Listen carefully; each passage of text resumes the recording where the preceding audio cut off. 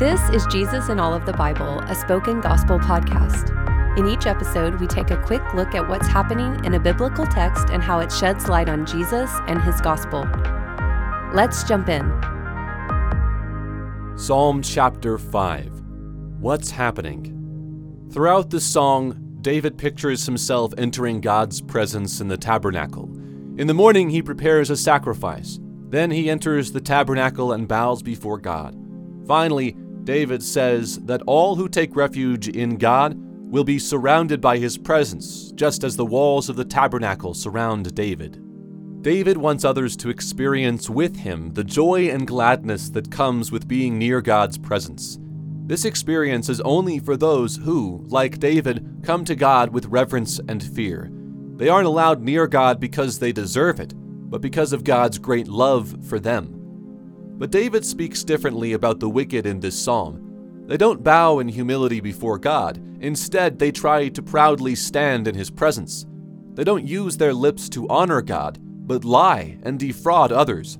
So, instead of receiving God's love, David says they receive his hate.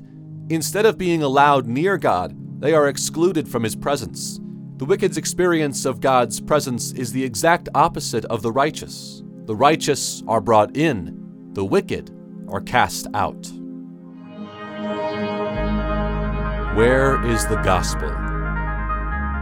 Jesus picks up this language and imagery in several of his parables. Multiple times, Jesus says that those not in his presence will be cast into outer darkness, where there will be weeping and gnashing of teeth.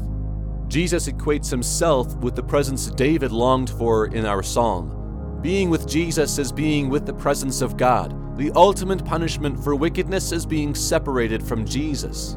When we read these passages, we might wonder if we will be brought in or cast out of Jesus' presence.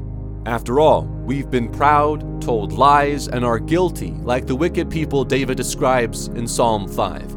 Nevertheless, even though we all deserve to be cast out from Jesus' presence, we instead are brought into it. This is because Jesus went through a similar journey into God's presence that David describes in the psalm. David offered an animal sacrifice to gain entry into the tabernacle for himself. Jesus offered the sacrifice of his own body to earn entry into God's presence for others. David bowed down in humility before God. Jesus bowed lower, in deeper humility, into the mouth of the grave. And when Jesus died, the barrier that separated God's presence in the tabernacle from the rest of the world was torn down. Now, all those who take refuge in Jesus can come near to his presence and sing for joy. See for yourself. I pray the Holy Spirit gives you eyes to see the God whose presence brings joy and protection to those who reverently draw near. And may you see Jesus as the one who took our evil so that we can be brought into the greatest good, his presence. Thank you for listening to Jesus in All of the Bible. This podcast is created by Spoken Gospel. Spoken Gospel is a nonprofit ministry dedicated to speaking the gospel out of every corner of Scripture. To learn more about our mission and to view all of our free resources, visit spokengospel.com.